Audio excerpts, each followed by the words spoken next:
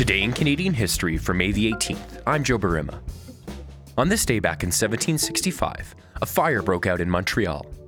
It started in what is now Old Montreal and spread. By the time the embers had cooled, over 102 buildings had been destroyed.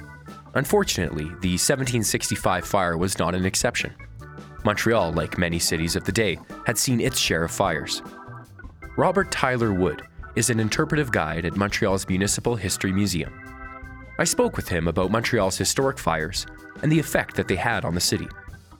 Sadly, it's not one of the ones we remember as vividly as some of the others. There have been so many. Certainly some of the more dramatic ones I can think of. There was one in 1721, just a few years earlier. There was the Corpus Christi, or the Fête de Dieu procession. So it was a religious holiday through the streets of Montreal. Someone got a bit sloppy, and they decided to celebrate by firing his musket up into the air. Well, the flames that came out of the barrel lit the roof of the Hôtel Dieu, which was the first hospital, and it had already burned once before. Well, it burnt again, along with dozens of other buildings.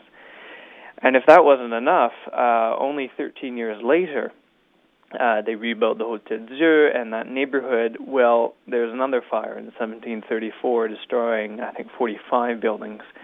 That one's interesting because of the story of the trial that came afterwards. People were understandably annoyed about these constant fires, and they sought someone to blame, and they came up with Marie-Joseph Angélique, which was an African slave who was working in one of the houses that caught fire. And she was tried, found guilty, and hanged. Although nowadays, as we've shown through one of our previous exhibits, it's not clear she actually did it. But it goes to show how upset people would get because, of course, you lose a number of buildings which at the time would have been immense. I mean, in the 1800s, or rather in the 1700s, there may be maximum 3,000 people living in Montreal. So you would have known everybody that got afflicted, and certainly if a building caught on fire, you'd have to worry about yours because everything was so closely packed together. Now, Montreal wasn't an exception when it came to fires damaging the city.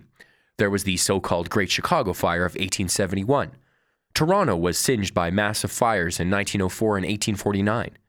These fires, though tragic, were not an unexpected threat. Usually we talk about fires, well, there may be an apartment complex that burns down, but we tend to think about one or two buildings. But, up until probably the 20th century, when a fire hit, it takes out blocks and blocks because, of course, if you think back to the medieval city and the 18th century city, we're dealing with very flammable materials used in construction, right? Mostly wood and thatched roofs and things like that. And, of course, everything is also right next to each other. I mean, there are party walls, common walls shared by buildings. So, when you're talking about great fires, Montreal isn't the only one. And so we're kind of removed from it now.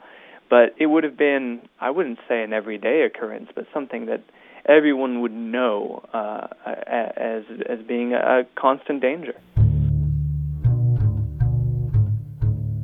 I mean, we certainly don't have the same everyday relationship with fire the way people would have when you were heating your homes with open fires, when you're cooking with fires, when, even after people were using fireplaces, they were still using candles and oil lamps and gas jets. I mean, the danger was there, and not so much anymore. And I think the thing that I noticed when you brought up this topic, and I had to think about this, I thought, sadly, the way Montreal seemed to have learned is only by making mistakes. Only through the loss of lives and of property do we sort of wake up and start putting in those bylaws you're talking about, those new construction codes. And it starts off in the 18th century. After the 1721 fire, the authorities are going to say, all right, only stone construction. You have to cover your roofs in metal or slate. Unfortunately, these rules sort of get ignored, and that's why you have more fires. Sometimes it's arson, often it's just accidental because of the everyday contact with fires. There was one fire that happened just about 3 years before the one I just mentioned, in 1849, where I guess you could say Montreal suffered a permanent loss. This is not something that, even if you live in Montreal, you might know, but after the rebellions, the Upper and Lower Canada rebellions with people like Papineau and Mackenzie, there was a movement to unite the Canadas, basically what is now Ontario and Quebec. And the capital of the United Canadas was chosen. It was going to be Montreal. So for about 6 years, it was.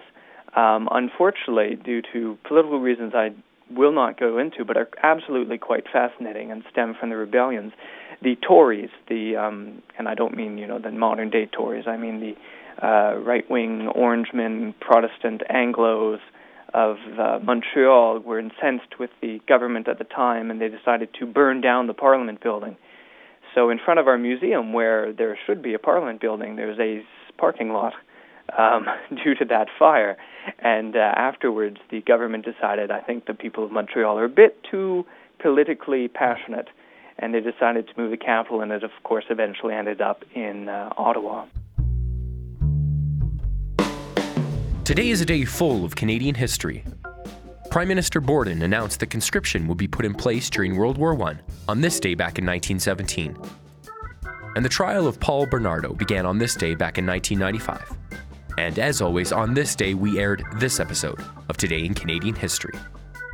Today in Canadian History is produced by CJSW at 90.9 FM in Calgary. The executive producers are Joe Burima and Mark Affeld. Original music is provided by the Fisk, Fletcher, and May Trio.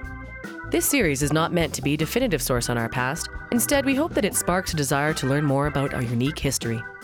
For more information on the series, or to recommend an event or moment, check out our website at cjsw.com/todayincanadianhistory.